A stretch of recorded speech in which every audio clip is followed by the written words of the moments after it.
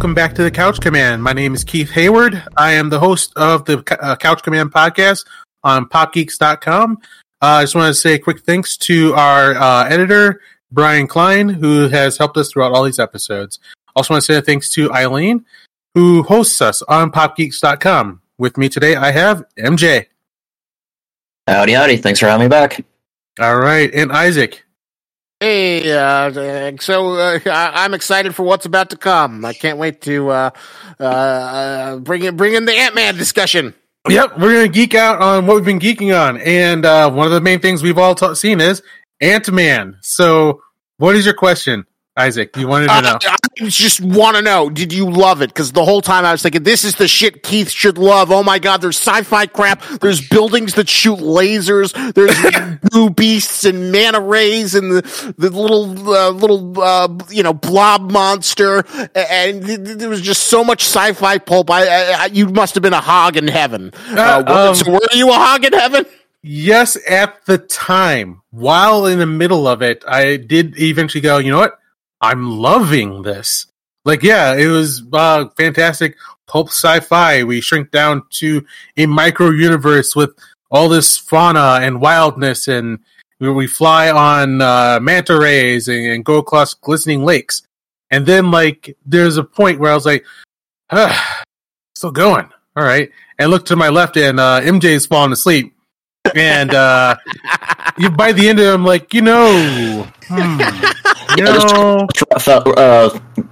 Killed off about halfway through there.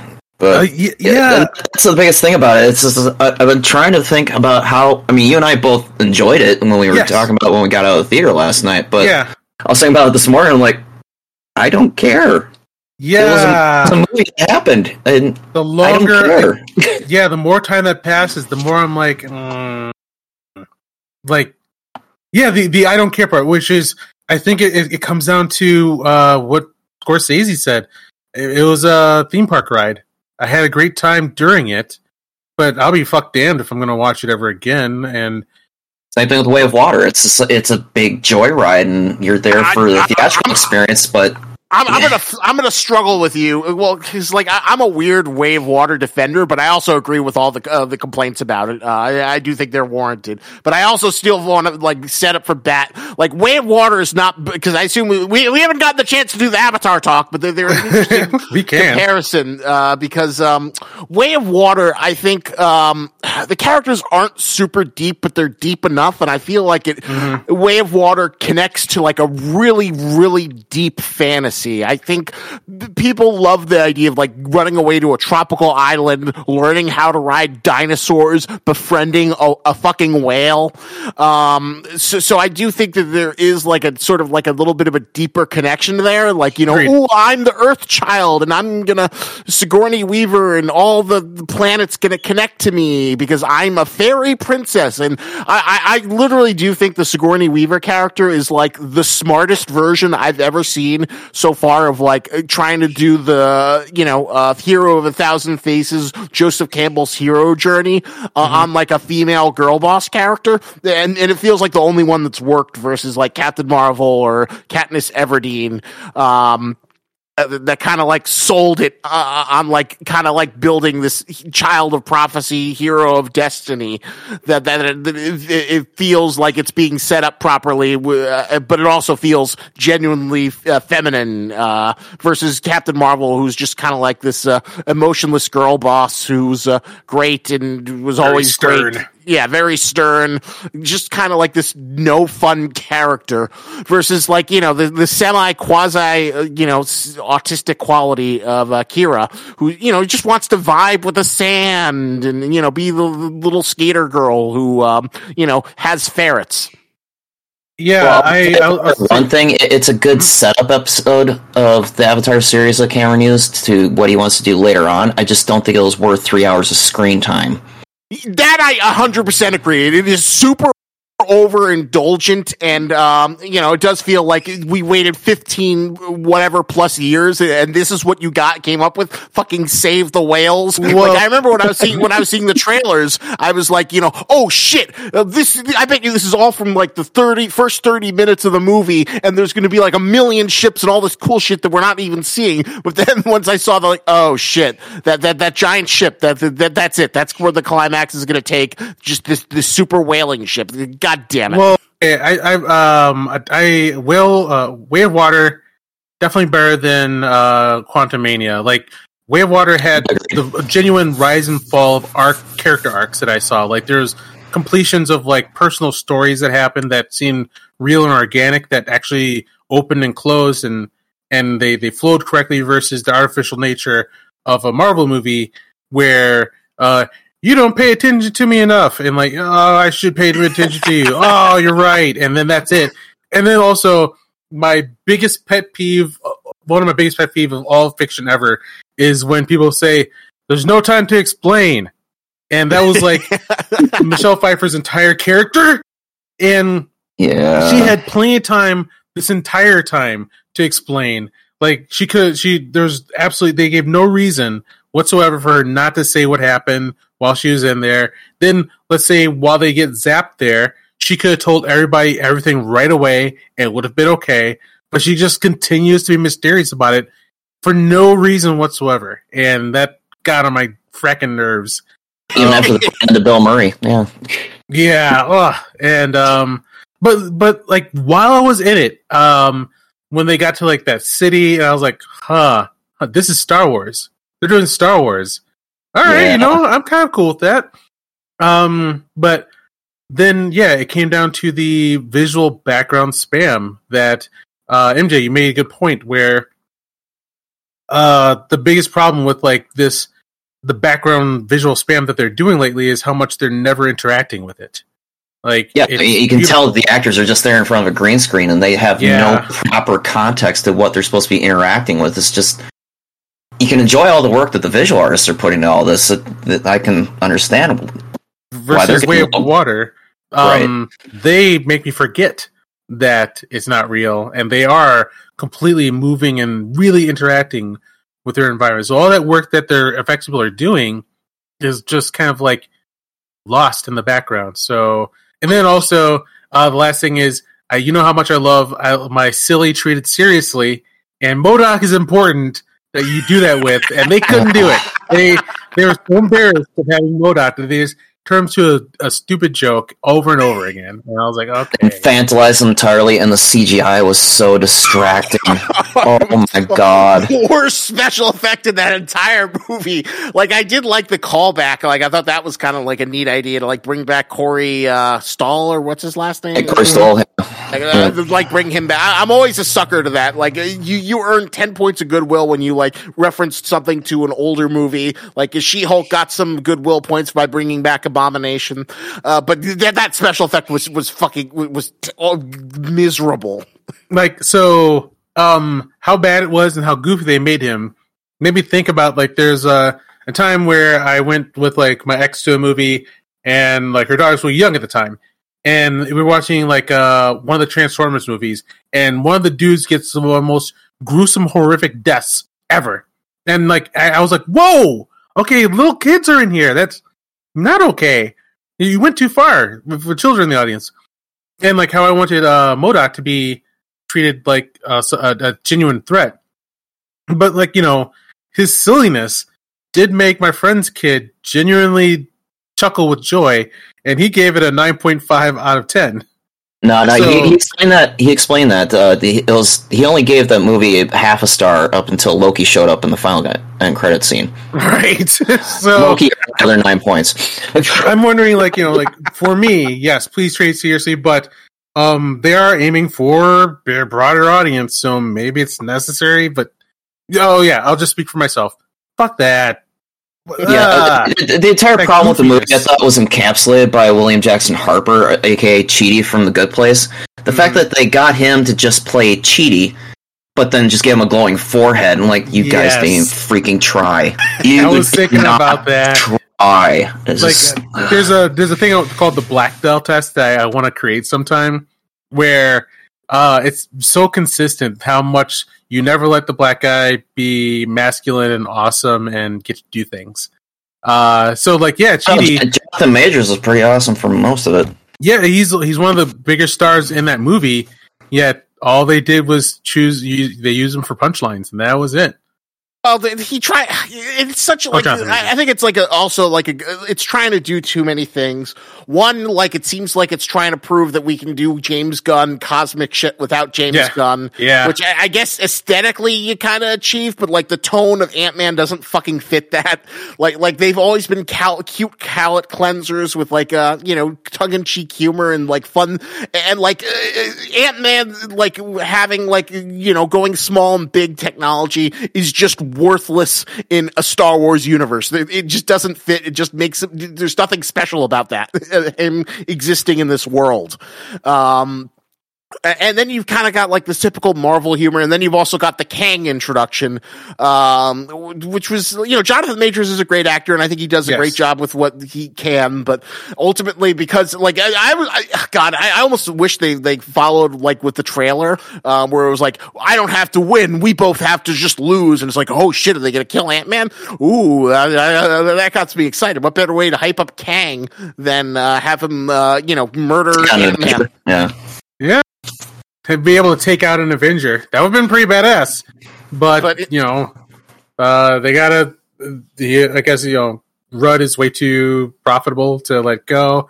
And I hear that them immediately opening up the door that they thought there was a timer on losing at the end was a reshoot.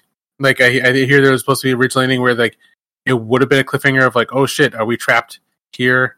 And leave it at that, which which would have been like a sacrifice. Where I was talking about on the way home, like how it used to piss me off as a kid, where to make your victory, you have to get like a massive loss, and in movies they don't do it anymore. It's just like the massive loss was the goofball MODOK. That was the only sacrifice. Where I thought Michael Douglas was going to go down because you always kill the father figure. That's usually the sacrifice you make. I did like his entrance with the ants, though. I thought that was the biggest fuck yeah moment of the entire movie. It was glorious. It's just like, oh, okay, everybody survived. Okay. Because Walken's like, am I late? I'm like, yeah, of course you are, Michael Douglas. People seem to like that Michelle Pfeiffer got to shine, which I guess was nice. But just as like a lot of people were hoping that like Ant-Man would kind of like steer the course and like lead into a glorious Phase 5. And in some ways that's kind of unfair. For like when you change directions in production, you can't really right the ship for a film that's already been made. But it does feel like actor forming in the Marvel Dynasty. It feels like we're getting ready to see things sink and fail unless they can like do some quality control, do some soul searching, and like it's quickly becoming like a Pixar situation. Well, Feige's swearing up and down they're gonna put quality over quantity at this point. I mean, that's why they've narrowed it down. There's only 2 MCU shows coming out this year instead of the fire hose they gave us last year. Thank God! Oh my God! Like the Echo and the Agatha House of Harkness. Like that's an indulgence you can do when you're like everything's making $1 billion out of the gate. But yeah, there's Black Adam levels of who? What? Why do I want that? Like Echo. Everybody loves Echo. Black Adam. You want Black Adam? Actually, stuck the landing with Moon Knight because I totally whiffed on that landing. But yeah, but I think they have enough money. Marvel, I don't think will. I'll be wrong for my future self when I say this. I don't think Marvel can ever fail. What I keep seeing happening is like they always seem to have another chance of. they just need to find that next good hot-blooded creator. One that's coming up that's probably incubating right now, and then when that person comes along, there'll be another resurgence of love. But right now, I think we're hitting a point of like the actors and creators are just tired of the machine, where they don't feel like they're making movies anymore. They're doing a job and then selling chicken tenders. Which, ouch! Oh god, that hurts. I sent the link. You can watch it afterwards. Okay. I watched some of it. I felt bad for every actor in that thing. Oh my god, dude, that's not okay. Yeah, and that reminds me of when I first found out the rules of why someone would not want to stay in an MCU, because at the time, that is what everyone would aspire to be an MCU movie. And then I found out all the rules of if you party, we better not find out about it. Your ass is ours. You appear in anything and everything we tell you to, and your life is just basically ours to own. And yeah, I can see why stars are I guess this is my last one. Oh no. Phew, okay. My life is back. Yeah, why frickin' Elizabeth Olsen was so glad to throw Wanda Maximoff to the wolves. Mm-hmm. Yeah, she's get me out of here. She's a legit actress who's really good. I mean, mine is a soft 6. I had fun with it, but it was just kind of disposable. I'm sorry. I real quick, I'm looking at the video. Oh my god, this is so sad. It's hilarious. And, oh my god, no! I'm hugging myself as I watch. Oh no! It's the Captain America educational video at the end of the first Spider-Man movie, and just without allegations, horrible. Oh no! This is there's this show called Captain Power back in the day, and you could buy these VHS tapes where he would come on and train you, and then an anime sequence would happen, and he's kind of talking to the screen. That's what this looks like.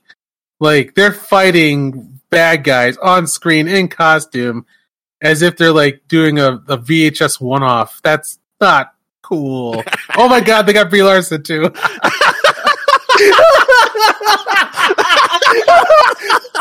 Okay, we've got to put this in the show notes, or people are going to think crazy. Dude! Okay, I gotta turn this off. This is not. Oh my god. No! That is not okay, what I just saw. Isaac sent us a clip of a thing called Worlds of Marvel. It's the Avengers Quantum Encounter that Disney. Where is Disney showing this, on their cruise ships? Or where let me give the whole. All right, let me give some context. I talked about this when we were talking about Once Upon a Time in Hollywood. So I went into this weird thing where every now and then I'm curious. Oh, I want to see all this expensive Disney food, and then I learned about the Disney Wish, which is their super cruise ship, and one of the things they have is a Marvel Avengers dinner theater experience. So the way it's structured is you go, you order your food, and then during parts of the meal they have these video screens play, and the whole idea is it's supposed to be you're at a technology showcase for Pym Industries. So you've got Ant-Man and the Wasp, played by Paul Rudd and Evangeline Lilly, and they're kind of they're shrinking things, they're making it bigger, but then it explodes into this Marvel spectacle where Ultron comes, and then and then Miss Marvel's there, and then Brie Larson. Dude. Mass promotion hell. Got it. That is all those actors are better than this. This hurts their brand. How dare they? It's conversation we had during Once Upon a Time in Hollywood. It's just this is why movie stars don't exist anymore. They're not movie stars. They're assets. They're just assets to be used. That's got to be an ironclad contract. Academy Award winner Brie Larson from The Room is here. Oh my god, that was fucked up. Well, shit. So I look forward to hearing your thoughts of watching the whole thing when you get the chance. Yeah, with sound. That was sad. Kevin Feige, good luck to you, because you've got quite a job you cut out for yourself. Yeah. All right. I've been wondering. Yeah, I'll go first, and then you say, and then we'll decide what we do next. I was going to ask you guys, what do we think about the upcoming Gunniverse? What were you about to say? Oh yeah. Oh god. Yeah. Oh god. That's worthy of an entire discussion of itself. I have issues with it. it feels like there are too many Suicide Squad projects. Like, yes. For me, like, there are a few good things, like having a baseline Superman, that's good. Having a Green Lantern thing, that's good. But do you... Finally. Do we need creature fucking commandos? Do we need the Authority? Like, how many quirky fucking teams? I don't know. This is why everybody had to pay special attention to Suicide Squad, because Gunn put it out there that he was going to go deep into the toy box when it came to DC. The weirdest, most obscure crap that he could dig up, he was going to unearth, and he was going to mine it as much as possible. So when they came out with this announcement for what the slate for the DCU, it didn't surprise me at all. Am I going to watch much of any of it? I doubt it, but it doesn't surprise me at all when it comes to Gunn. The Authority, holy shit! Yeah, like, deep cuts. That's what he's aiming for. And like I was into the Authority before it was the Authority. Like, my main comic book back in the day was called Stormwatch. Do you guys remember Stormwatch? Vaguely. It was part of Wildstorm, but it was Stormwatch before or after the Authority? Because I know there's Stormwatch before the Authority, right? And then they got there was out of nowhere Xenomorph Aliens crossover attack, where like the characters came to, like, they had this like sky base, like I feel like the Justice League ripped it off, but they had a space station base, and like they've been a long running comic book. It was awesome. We loved all these characters. And then, like, I remember, like, a character rolls up to the base, and, like, the entire goddamn cast is dead, and there's a Xenomorph breakout, and, like, what? This is in continuity? And then, like, yeah, they destroyed it all. And then rising up from his ashes was the Authority. And, basically, you also have gay Superman and Batman in a relationship together. I wonder how people can take that. Way to do it. But I feel like that's the smarter way, to just have other characters basically be analogs of gay Batman and gay Superman. But versus, if it's all the same universe, then they're going to go up against Batman and Superman, and this is going to get weird. And awesome, I think that's awesome. So it seems like you're more positive. I'm a little bit more lukewarm, or do you just think it's? What's your overall impression, Keith? So, I think he's doing what he did with Guardians of the Galaxy, using, like, no-name, low-level stuff so that there's less restrictions on what you can do and outcomes you can have, so that when it hits, it's it's not just running the paces. He wants to bring up Guardians of the Galaxy, another peon group that nobody really gives a crap about, and he wants to make them headliners. Yeah, you can do whatever you want, and, like, since you're not bound to a heavy hitter and, like, limited on what you can do, he can go all out and make things like we've never seen before. And then also, like, the Authority, they are definitely gray area good guys. So that's leading up to a confrontation with the Justice League, which will be huge if he can get there. So I'm all for it. I like what he's doing, and this once again goes to that thing where I noticed where directors don't like to play with the previous director's toys. I want to play with my toys. So sorry, Henry Cavill. I really wish he kept them, but I don't know. I almost wonder. So, he's doing a flashback with his Star Wars Superman Legacy, and I kind of wonder if it's like a younger Superman. So I do wonder if after that younger Superman does his thing, if he's going to bring Henry Cavill back to be the older Superman. No, my guess is what I think they're doing is there's this Max Landis run of Superman book that I really like called Superman American Alien. In it they have like the whole it's really well structured. Basically the idea is that each issue is like a different moment in Clark Kent's life as he eventually grows into Superman, and they're like different eras. There's like a young, and they all have different artists, different tones. There's like a really like cute story when he's like a kid, and it feels like a Spielberg Amblin movie. Then the next one is like a story when he's a teen, and it's like really gritty and grimy. Then the next one is when he's like kind of in college, and he like falls in Bruce Wayne's yacht, and people think he's Bruce Wayne, so he has like a party life, and he has like a one night stand with Cheetah, but it's like very impactful and very meaningful. I highly recommended. And one what's of those it called? Superman American Alien. Okay. So in it, they have like one of the stories is Superman is like going to Metropolis, and he's kind of like figuring himself out, trying to become Superman. So he like accidentally gets Batman's cape, so he starts wearing around Batman's cape. He has goggles. He has like a military flak jacket. He's like figuring out his identity. So I feel like that's the Superman. That's the idea of like, how do we make Superman relatable? Well, let's have like a young adult Superman in his early 20s. Just starting out, not quite an origin story, but like an era of Superman's life that has not been depicted a billion times in other media. That's a good starting point where we can kind of like, build on his affable charm. And that's where I think that's what my gut tells me he's trying to do. All right. I could be wrong. I want to see what he does with Booster Gold. I want to see what they're going to do with him finally. I was hoping and praying that they would bring Booster in for the CW Arrowverse, but they never did. Of course, they kept hinting that they're going to bring in Green Lantern too, and they never did, and that still irks me. But Booster Gold sounds very James Gunn. That's a perfect mix. I got like the whole list here. Creature Commandos, I just think is redundant, and it's an animated series, which makes it even more confusing. We had the Suicide Squad, we had the good Suicide Squad, we had the bad Suicide Squad, we had the Keith loves the Suicide Squad. We also, I don't want another Suicide Squad. I don't want another Guardians of the Galaxy. I just want like the classic heroes done well. So I think this is a placeholder. He wants to have like animated something in his slate, and he's doing this. But like he's also said it's in continuity, so it's going to be played by the same voice actors. Waller sounds like a good idea. It's what they should have had it initially to like focus on her. She's like the best thing from one of the better things from the old DC universe. Superman Legacy makes sense. Lanterns is a good idea. Authority, I'm not so sure about. Paradise Lost, no. Like I know, I feel like that's too connected to the Zack Snyderverse, and Wonder Woman needs to be reinvented.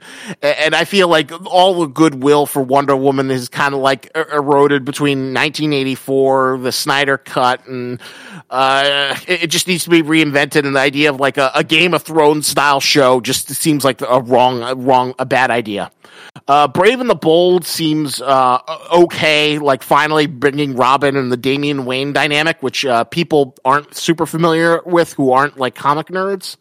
The Batman sequel is confusing, but sure. Booster Gold, that's a good idea. Supergirl, no. I think that Wonder Woman should have had a new show. Swamp Thing, no. I know people love Swamp Thing, and they really want a good Swamp Thing, but I think like get your baseline characters right before you start doing weird shit.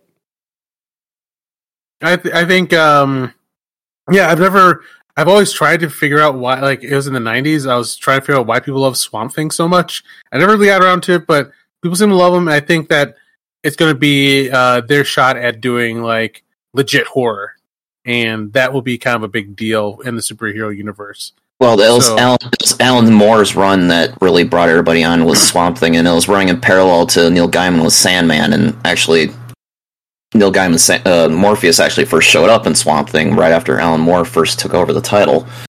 So they're still writing a lot on Alan Moore's legacy when it comes to Swamp Thing. I mean, I haven't read any of the recent books to see if they're worth a damn, but I actually did like the one season of Swamp Thing that they did for HBO Max. I thought that was a decent show, and I was a little irked when they canceled it.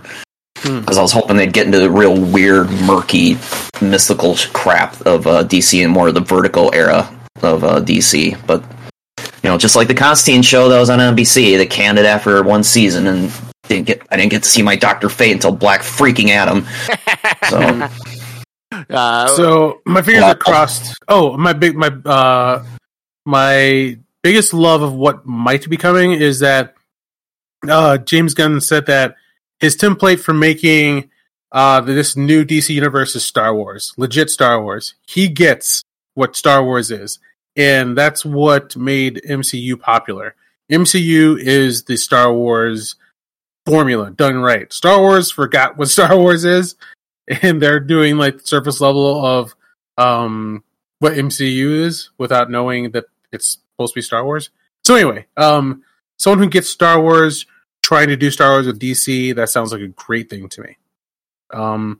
do you have anything else to say about this, or do we want to talk about our impressions of the Flash trailer? Because god damn, that looks good.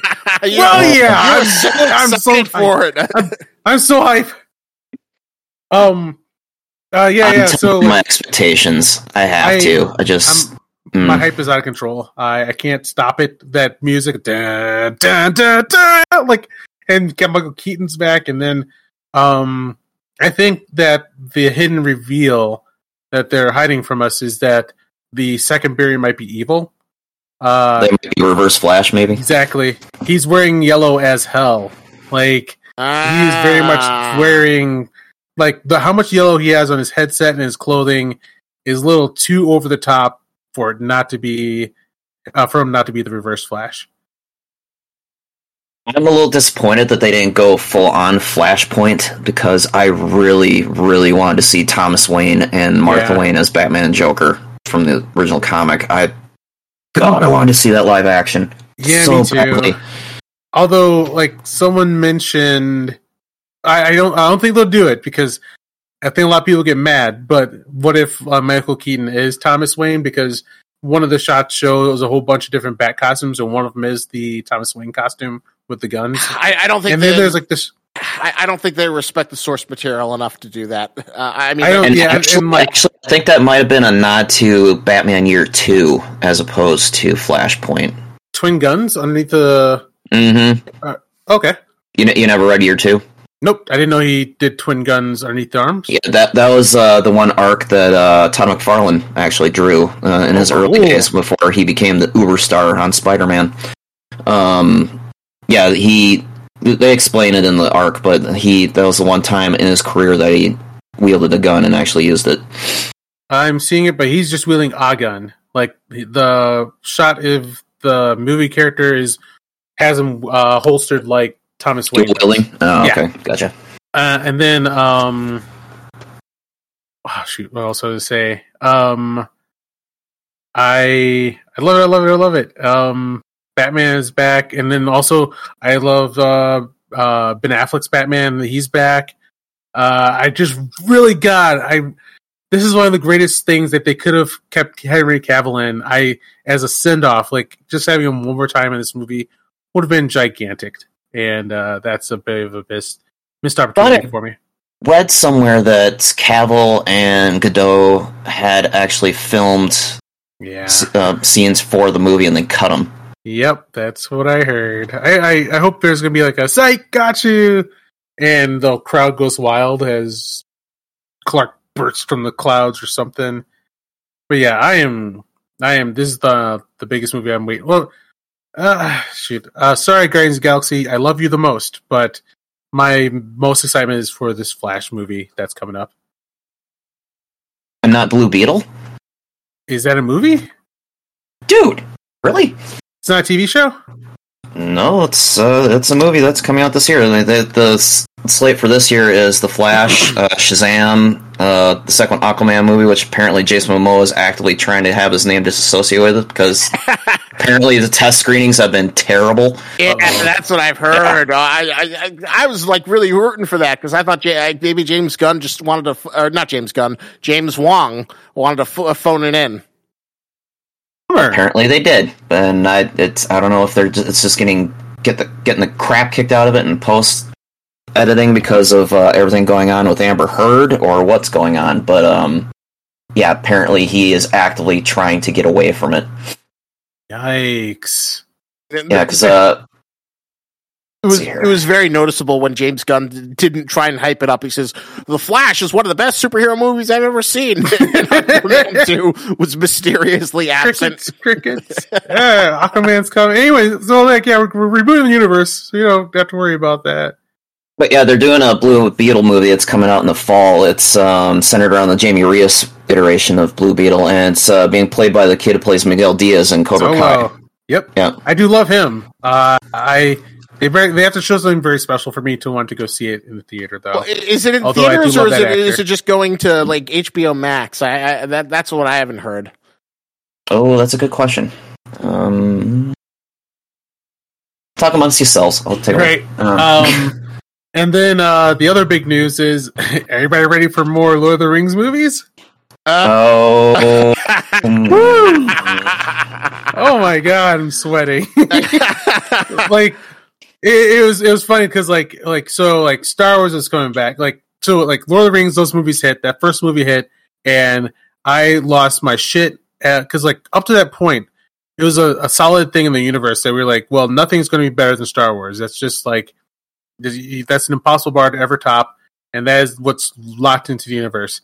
And then that first movie hits, and Star Wars got topped in the Fellowship of the Ring. I called all my friends, and like we were just in awe of like, oh my god, a new sun has risen on the horizon, and we can't believe this happened, and all is good. And then Rings of Power happened, and oh my god, I'm sorry, that is a travesty. I thought that was horrible. I watched all of it, and usually I kind of enjoy hate watches, and I was not happy about this one at all. So now that we live in a world of Rings of Power, like, is there still strength in the hearts of men that we can make another Lord of the Rings movie? Not unless you get a specific talent. Like I'd say, like if Peter Jackson was involved, but considering what happened with fucking, the Hobbit trilogy, even that wouldn't like give me much confidence. And I can't imagine he'd have any interest in doing it after like being tortured for like half a decade with those movies. So my confidence does not like make me. I don't know. I'm not optimistic. We've seen how it can be fucked up. I think we should just be happy that we got the perfect trilogy and move on. So I'm not excited. I think Rings of Power dampened any enthusiasm for not the right hands handling that universe. Yeah, I guess like I don't see.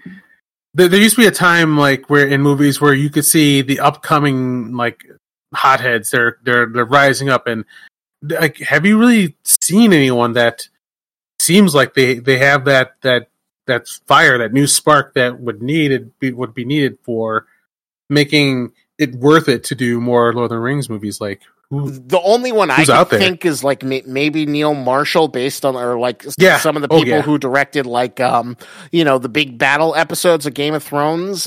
Maybe someone from that universe, or like the showrunner of House of the Dragon.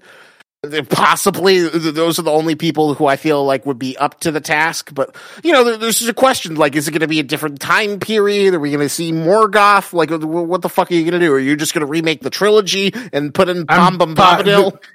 There'd be riots if they tried to remake that trilogy. I dare them, but I don't think they're going to do that. I think they're going to pick another age and do another era. But yeah, I kind of wonder, like, are they going to do like all like the tropes that people are tired of? Like, is it going to be like Girl Boss, the movie with Lord of the Rings, and you better like it or else? And like, are they going to start pulling that kind of stuff with it? Or I guess the question is, by the time like people are like, they're getting talent signed to it, will the culture have shifted enough? Because like another fun geeking out or anti-geeking thing is like, oh my god, either of you force yourself to watch Velma? Yes, all of them. That's it. I watched the entire. I couldn't after that. I watched the entire fucking thing, and oh my god! And like, it's soulless. Because like I can't even like Picard season 2 was. I loved hating that. That was so much fun. But this, like, I want to point out how bad the voice acting is, especially Mindy Kaling, where it seems like she doesn't care. She's just saying the lines, and like I imagine that she did that thing that like Krusty did. Where he shows up and he goes, "All right, let's get this done." Hey, oh, okay, yeah, and bye. I'm out. Because that's what it sounds like. Like there's like this moment where she has to like jump over a crack, and then she says it like this, and I don't know, I have to do it like that, and like you're like, do you even know what's happening in the scene? Do you care still? Like, well, the whole thing. I see the past. Don't piss off the Kaling-Adi.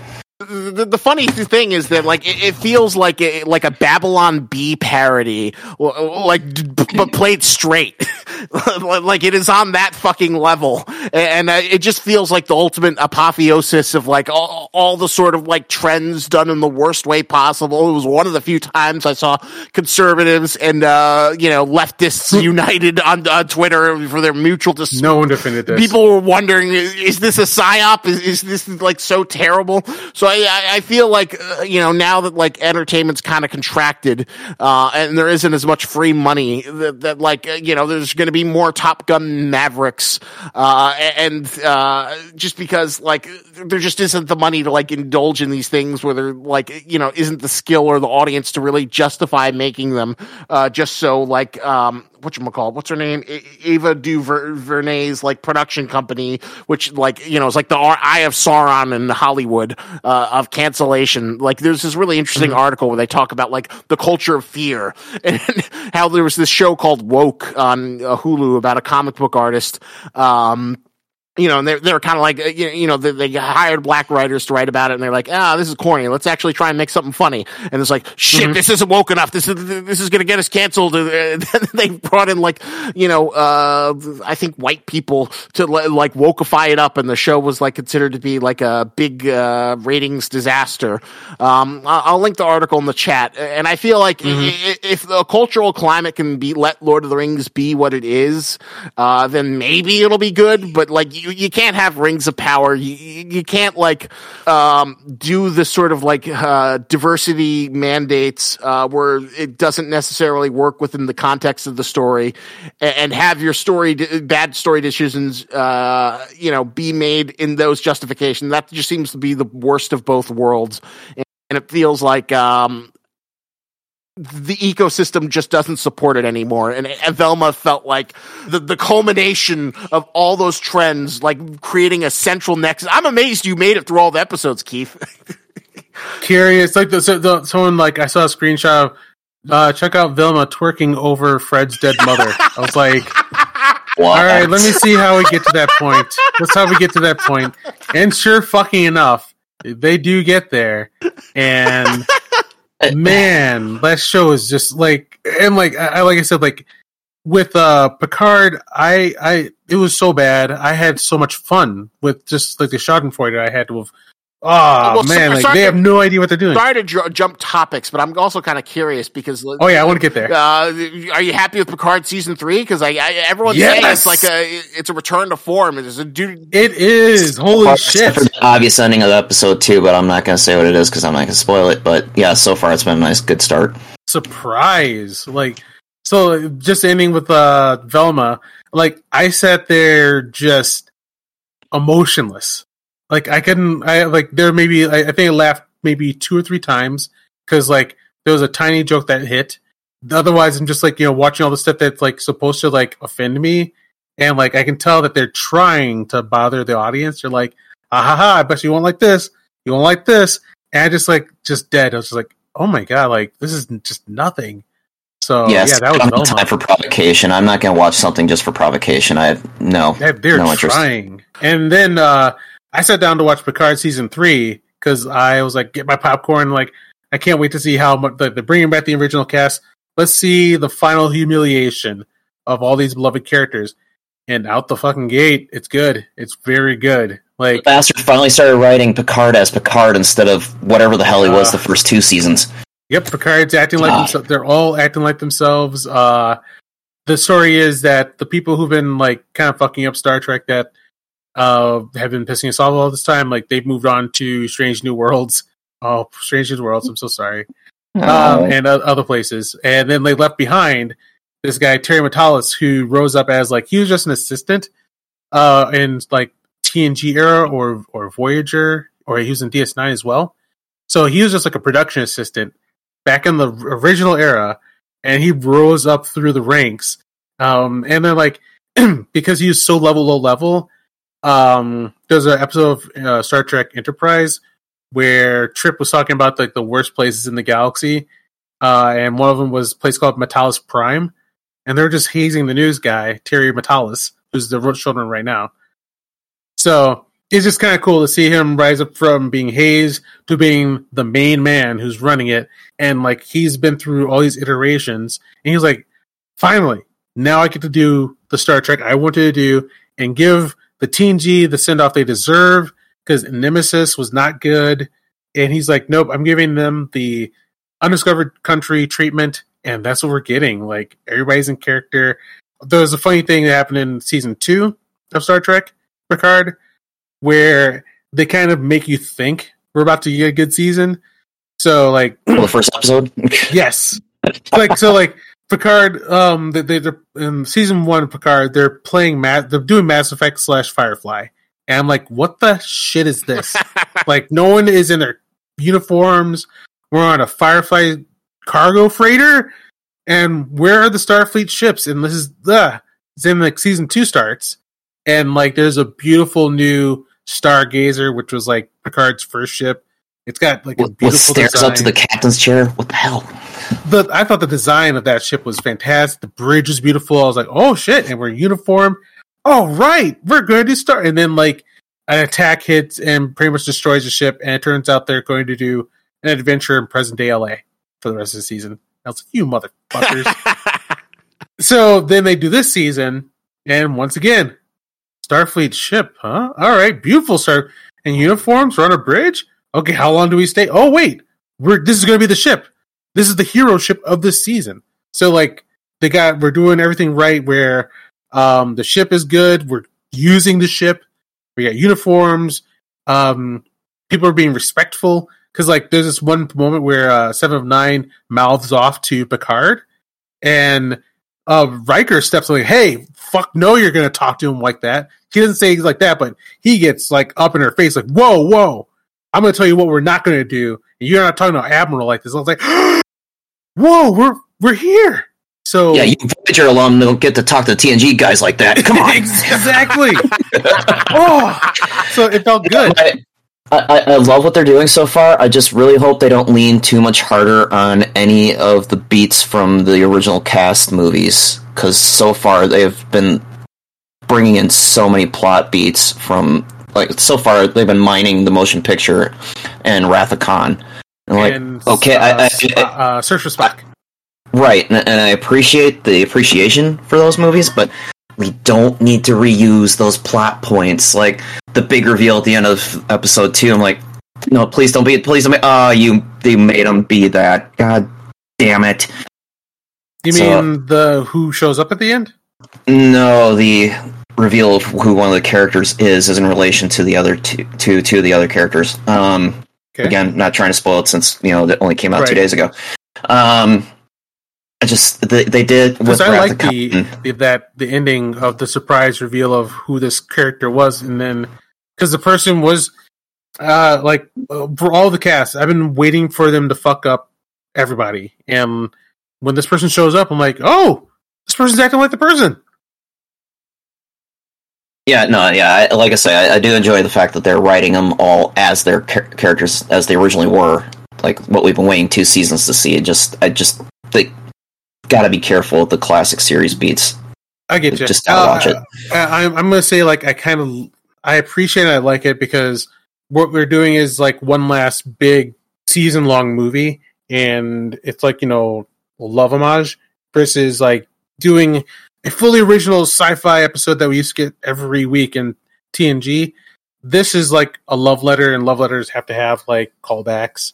So I see why they're rhyming so much. And even though they're doing a lot of rhyming, George Lucas style, I do see a lot of what feels like an original story. Like, I know this is the beat from there, but we've never really had like Picard and Riker soloing off like this at this age and dealing with age, and then like I'm loving it. It was a fantastic surprise. To me, it was a plot twist that season 3 of Picard would be good. Yeah, that was the interesting thing, is like listening to like, the people like the Critical Drinkler and Mahler being like, oh, Picard's actually good. This is such a nice surprise. I can't believe it actually feels like Star Trek. And then this other guy who did like Star Trek documentaries, Bernard something or another, saying like, no, I'm telling you, this actually gets to the heart of Star Trek. So I thought that was like such an interesting heel turn. But I guess the question is one season enough to make like up for 2 seasons of dreadful things? Because like, Picard's still a fucking robot. Are you just going to pretend that didn't happen, or are you just going to ignore that? Let's put it this way. If they can manage to turn Raffi's character around to being not the most annoying thing that Star Trek has produced yet in the in this current generation, it'll be a win. So far, I think they did. The 2 episodes I saw, like at first I thought it was going to be more Raffi misery porn, but it still is. It's not. Oh, I wouldn't say just. It's not just that. Like instead of like doing a complete heel turn that she's completely reformed, she still struggles. But instead of her just being like kind of whiny in the background and then sometimes can do things, she has an active plot that she is quite the agent in, and she is actually doing things and has her own place and like a solid story of like, you know, she's got her own ship and she's actively moving through the plot versus just being like a plot punching bag. Well, yeah, she's got her own ship. Good thing Rios stay in the past, huh? Rios. Yeah, Temporal Prime Directive, what? The card is good. So that is mainly what I've been geeking on, other than reading the John Carter book, which is fan-fucking-tastic. I love that movie, and I hope we get to review it sometime. Like, John Carter is a world that the universe we deserved, and we should get to go back to, and the book is so much fun. Like, didn't I read somewhere they're trying to develop it again, either as a series or another movie? Yeah, here they're trying to make it into a series, so my fingers are crossed. Yeah, but who's in charge of doing that series? Exactly. Which studio's producing it? It should be the guy, Stephen D. Knight, who did the Spartacus Blood and Sand, which you haven't seen that. Oh, yeah. That's right. But the news around him is he's getting back to he's being called back into service to a sequel series to Spartacus Blood and Sand. Oh. So that's gonna be cool to see again. That's coming back. Justified is coming back. So good things on the horizon. Do you guys have anything you want to talk about? Sure. In the world of geekery? So I've got a few things I've been geeking on. I've been enjoying The Last of Us TV show. It's been a really good adaptation, adding to the... either of you following it or no? No, yeah, I've watched it all the way through so far. I'll give it a try, I think, but like I stay away from it because it gave the scent of wokeness. Where if you don't like it, we're gonna come after you. Like I don't want to. Oh no, there's nothing woke about it. I mean, I know some people kind of went after it for the 3rd episode, which was just a beautiful piece of television as opposed to like a few people complained, but like I think most people, even the like Chudiverse had defenders. Like I think like the 2 kings of the pack, Mauler and the Drinker, both were in praise of the 3rd episode. So I think I was surprised. I was afraid that Neil Druckmann would try and revise his old material to try and make it more like The Last of Us 2 or the things that people despised about the second part. But it's mostly staying very faithful. The 3rd episode was really good. I love the 5th episode. I thought that was like maybe my favorite episode of the run. The only thing I'd complain about is I still don't think that the Bella she's got this weird gremlin face, which doesn't quite line up with the Ellen Page look of the original Ellie. But she does a good job. Pedro Pascal's we love to watch him, ferry around children. He's the go-to nerd, hot prestige nerd guy right now. So he of course delivers. And, I think it's definitely, worth your time. And, so far it's been a very strong adaptation. Let's put it this way, Keith. It's the strongest episodes of The Walking Dead concentrated thus far. All right, that's good. That is like a really good adequate description. The actress who plays Ellie, the thing that I don't like about her style to me is is a constant look of disgust and rolling your eyes at you, and I get tired of that feel off her when she was that Mormont character. In and everyone was like, people just loved it so queen. much. I was my God, she's so okay. Game of Thrones, come on, she was great. I mean, what adds to the character, she was great. But I understand what you're talking about, Keith, because she was kind of that way for the first 3 episodes, and eventually started breaking down about the 4th episode, and now it seems like the actress herself has actually gotten to the groove with the character itself and with the series. So it's her performance has kind of come in line more the last couple episodes. All right. Maybe I'll give it a try. Another thing I've been geeking on is the Trigun Stampede, the CGI rebirth, reimagining of the Trigun anime. It's so weird because Trigun. The original series doesn't really follow the manga. It's kind of like mostly filler. It's anime original, as they call it in the industry. And then this new one isn't following it. It's making a lot of several. But I'm enjoying it. I'm enjoying seeing like the classic characters reimagined with their new CGI looks. There's some really impressive CGI set pieces. The studio behind it also did the beloved Beastars adaptation. And I'm just surprised with how much I've been enjoying it, how much more I've been enjoying it than I thought I would, because I think I saw this clip where they had like whatchamacallit, Vash's evil brother Knives introduced, and it was like, oh god, I'm getting old school anime RPG villain vibes, because he just like rolls up and he lives up to his name. He's got like a million CGI knives, and he like slices through like a canyon, and I'm like, oh, this is cool. This is a good use of CGI, just like these millions of knives. Oh, this is what I love. Like some anime villain who's got like obnoxious superpowers, doing an anime villain speech while dramatic music plays. I gotta see what this is about, and I've been enjoying it. Pleasantly surprised with it.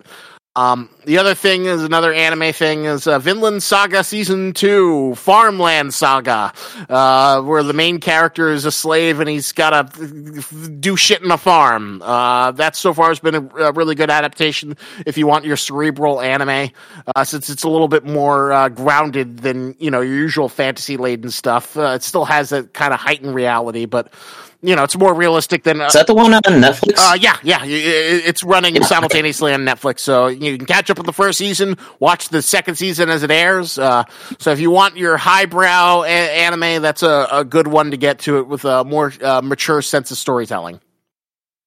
And cool. I've heard great things of Vinland Saga. The last one I have is I finally got around to seeing Malignant. Ah, yeah. Oh my god. I loved it. That was so goddamn dumb. I want to hug it.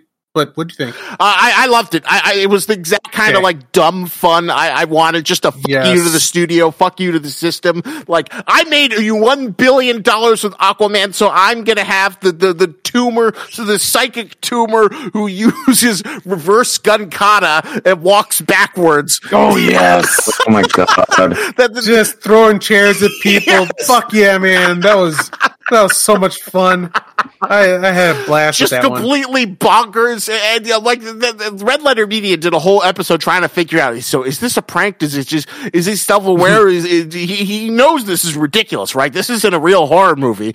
And if it is, that makes it all the better. If it's sincere, it makes it all the better. Just this batshit crazy movie where, in this Gotham police station where he backward gun katas murders an entire police station. Throws the chair. God bless you, James Wan. God bless you.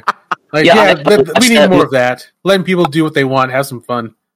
I watched that whole movie during my whole month of horror movies leading up to Halloween, and I watched that, and I'd never seen any of Wan's other movies aside from Aquaman before that one, and I had Forrest Whitaker eye after watching Malignant, but then a couple days later, I watched The Conjuring for the first time, like, because that's also a James Wan. I'm like, that was the same guy directing this? Are you bloody serious?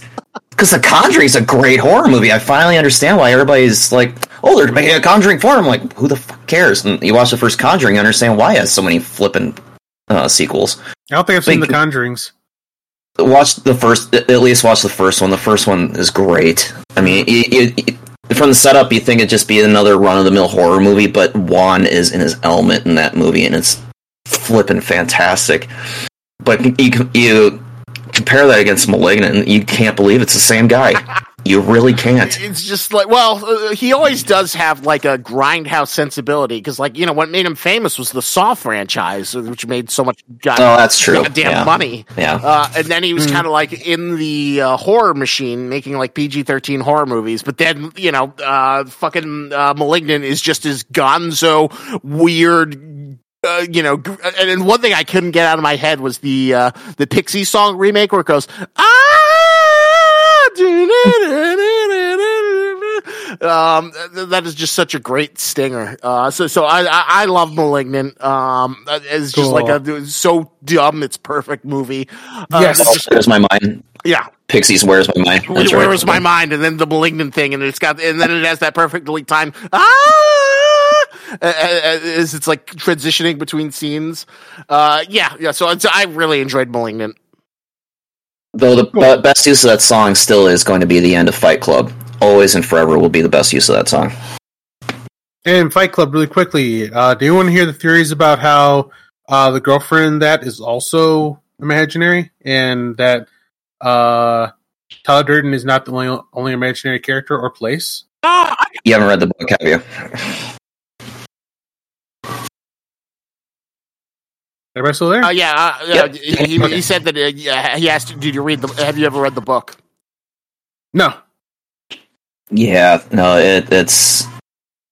You could probably make the assumption that most of it was in Tyler's head, but you read the sequel that Chuck Palahniuk did, the graphic novel that he did as a sequel, and no, it was very real.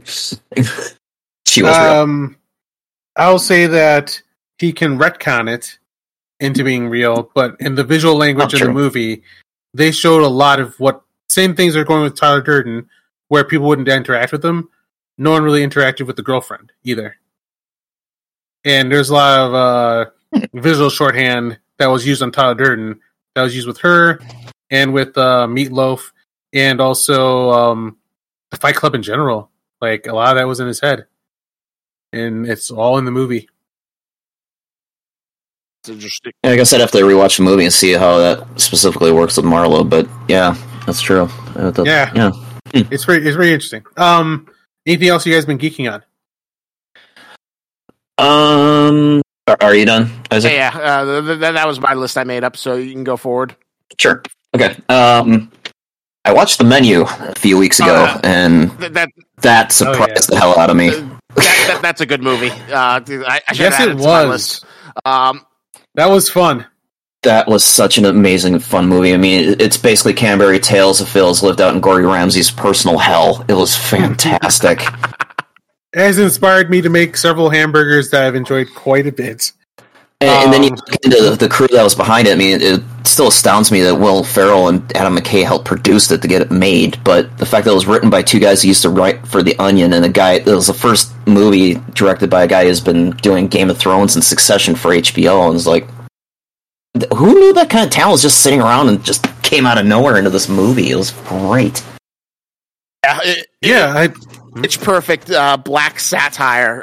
It was kind of funny. Like, people, I think Red Letter Media was like talking about it, comparing it to like Glass Onion, but they thought that like the Menu was like a far more effective satire, more biting satire version than or more than the Glass Onion, which is funny, but like a little bit more smarmy. Like, we're punching up at the right people. And self-congratulatory, while the Menu is just like razor sharp, like that scene where they let the men run, and then the last guy, here's egg souffle for your efforts, for being the last one to be found. That's another one of those so good that I can't think of much to say about it. Like, great performances, great scenes, and something I have a hard time describing. Like, I keep on saying, like, it feels like one of those movies, independent films that I used to pick up from 4-Star Video in the 90s, where it's just like this concept, and you have like all-star actors, and then it comes down to basically the black comedy of all their deaths. I can't even think of any like examples, but yeah, it felt like a throwback or something. Maybe like it feels like a throwback because it relied so much on a absurd concept and the performance of the actors. Like, you're there for those actors on screen, not for any kind of giant set pieces like I've been so used to over the last several years. I did like how the whole narrative structure kind of followed along with the titular menu. It's like, okay, let's each one of the dishes and how we're going to escalate for what's going on for each of the characters, and all escalating along with the menu. I thought that was a great structure for what they had put into the movie. I gotta say, the most relatable scene that like hit me really hard was the scene where they like Nicholas Holt's character is like invited. Oh, you're obviously you deserve to be with us in the back cabinet. Here it is. Here's your thing. So what do you want? I want lamb and shallots and blah blah blah. And yes, and I'm like, he was like, yeah, this is me what I feel like when I got a good recipe. Ooh, I'm improvising. I'm making this thing. I'm the master chef. I'm the culinary. I'm playing with my food. I'm a food influencer. I'm so good. Then it like doesn't turn out well, and it's like this horrible mess, and you're like, fuck. And then all the time I'm just thinking, oh, this shit. This is Isaac's bullshit. I just think of all. I have not seen you miss yet, Isaac. I haven't seen you miss yet. Well, you haven't seen my attempt to try and do like a flan, and how it just turned into this awful, and this awful egg custard.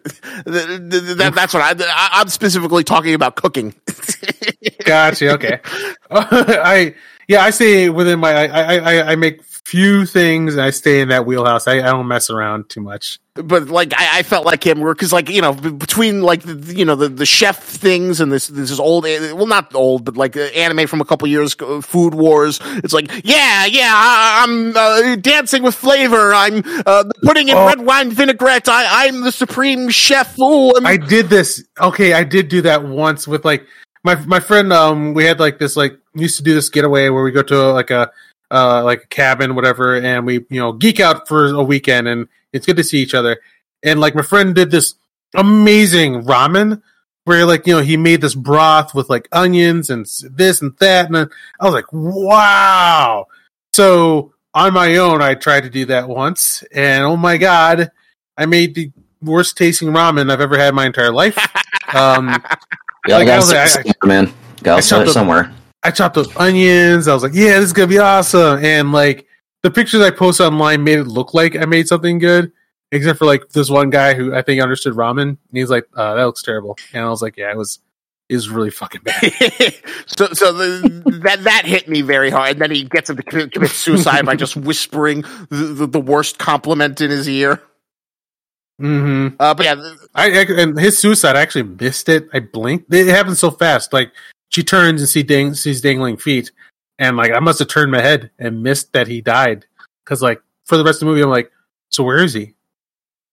I guess that's the only point of disbelief I had with this, is that he knew that everyone in that room was going to die the entire time, and he just sat there and he even invited his girlfriend along, knowing that he was taking her toward death. I'm like, what?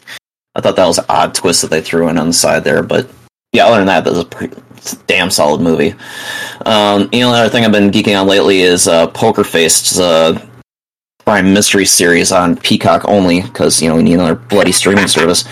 But created and written and directed by Rian Johnson, everybody's favorite. Yay! I'm loving the shit out of it.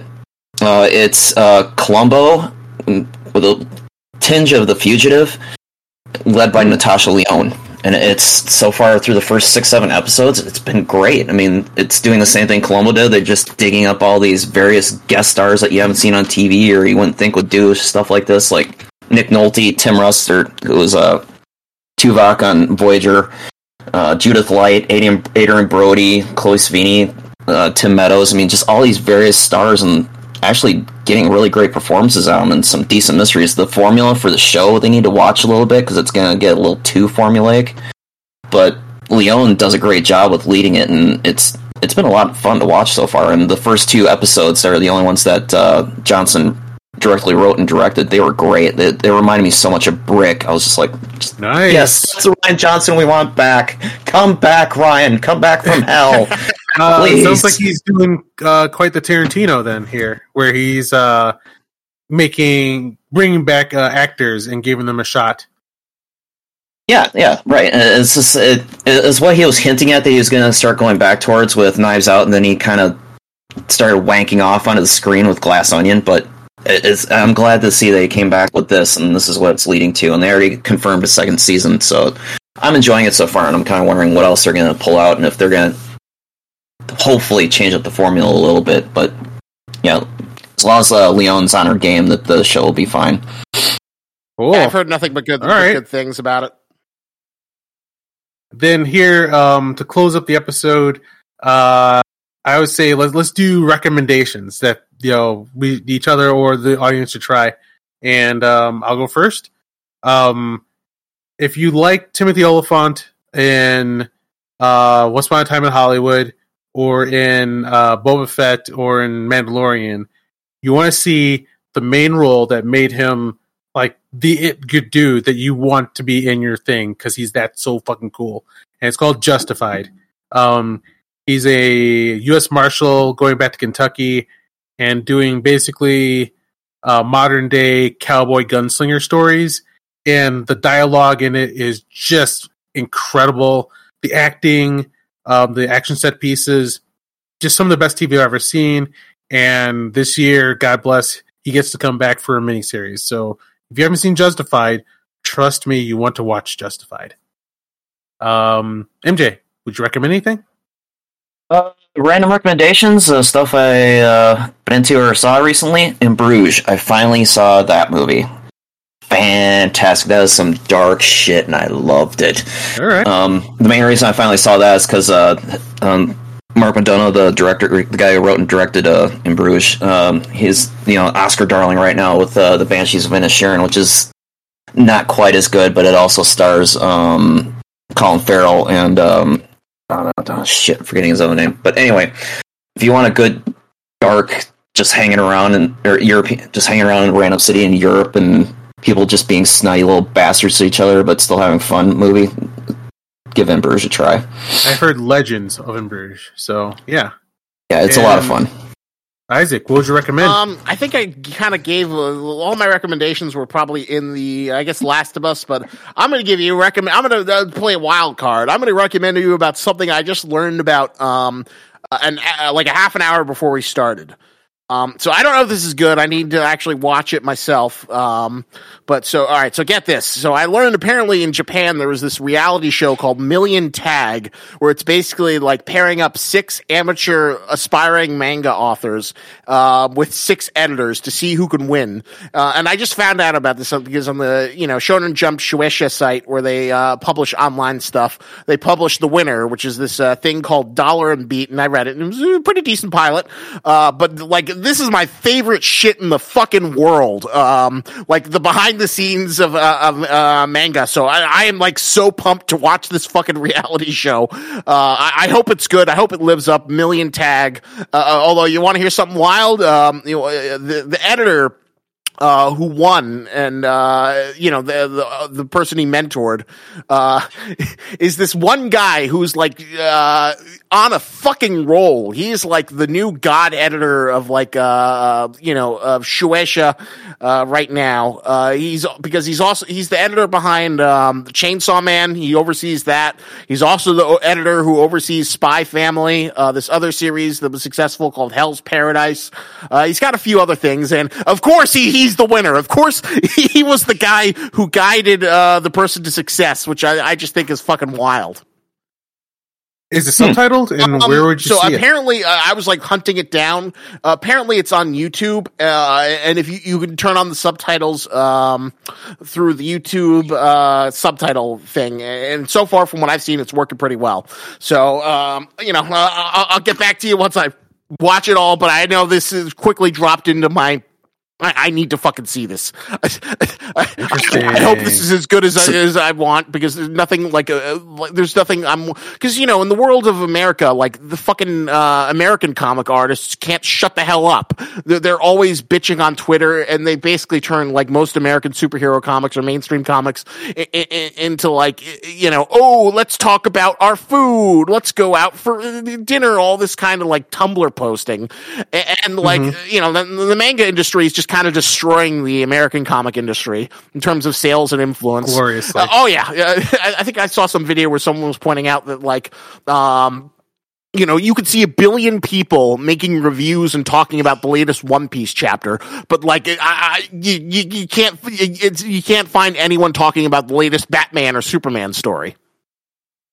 There's just no fucking community for that. I mean, there's a few, like comic book channels, but they just do backlog stuff. Like, let's talk about this run of Venom comics. Oh, let's go into the World War Hulk, but they're not really like, let's review issue 46 of the Man of Steel run. Cool. Yeah, and in a microwave of that, where I was getting just tired of like what was going on in entertainment.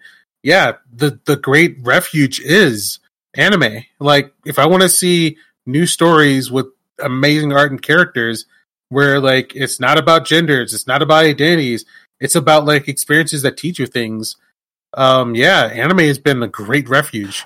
So I'm just like morbidly curious that like, cause the thing that makes it really frustrating is like, they're much more secretive. Like there are a few examples, like, Fujimoto's on Twitter, the Hunter x Hunter guy, Yoshihiro Togashi, went on Twitter, and it was funny. He would like post like little things of him working on Hunter x Hunter, and then people would just be like, oh, God is here. He is the savior. Oh, he's graced us with this picture of a tree. I pray every day thanking me for a Hunter x Hunter fan. And it would just be like these like scribbles of like things that were being worked on. But generally it's like very secretive. Like nothing would like, oh God, there was this one manga. It's like a gag manga, and it was like not a super successful, but they got an anime adaptation. But like, I guess the publisher didn't want to like fund a campaign, so they did a fucking Kickstarter to fund this like advertising campaign of like featuring like the character on like a Japanese train, asking for like 100,000 yen because I guess they were poor. But one of the rewards they offered was like you could actually be on an editorial session between the artist and the writer, and I was just like, fuck. If I had money to burn, I would do that in a heartbeat, just so I could, even if it's a series I don't care about. I just want to be in that meeting. I just want to see that back and forth of like how they're formulating ideas. I fucking love that. And because it's so secretive, and because like manga people don't do interviews, I just love the idea of like getting an insight into that process. Cool. Yeah, I'd be interested in seeing the creative process behind manga. Because I've never seen it like before. I said, I don't know if it's any good. Like I watched 5 minutes of it before we started, but like I'm digging into it. I hope it's as good as I think it'll be. Right on. All right, MJ, where can we find more of you on the internet? I'm on all the socials as MJ3342. All right. Isaac, where can you find more of you on the internet? You can find me at Lobster Magnet Review on YouTube and Lobster Magnet 181 on TikTok, and I also have a Facebook page, but that one kind of fucking sucks because Facebook is a horrible platform and it's very difficult to get monetized on it. And holy shit, have I wasted so much time these past 2 months trying to get that Facebook ad money, and boy, do I want to strangle Mark Zuckerberg's metaverse obsessed neck. Sounds like a good YouTube video to describe how that works, because I wanted to try to monetize Facebook, but I have no idea where to start. It's not easy. All right. You can find me at Keith Hayward on Twitter, at Keith Justice on Instagram. And you can find this podcast and more on popgeeks.com. Thank you for listening. We'll see you next time. Geek out.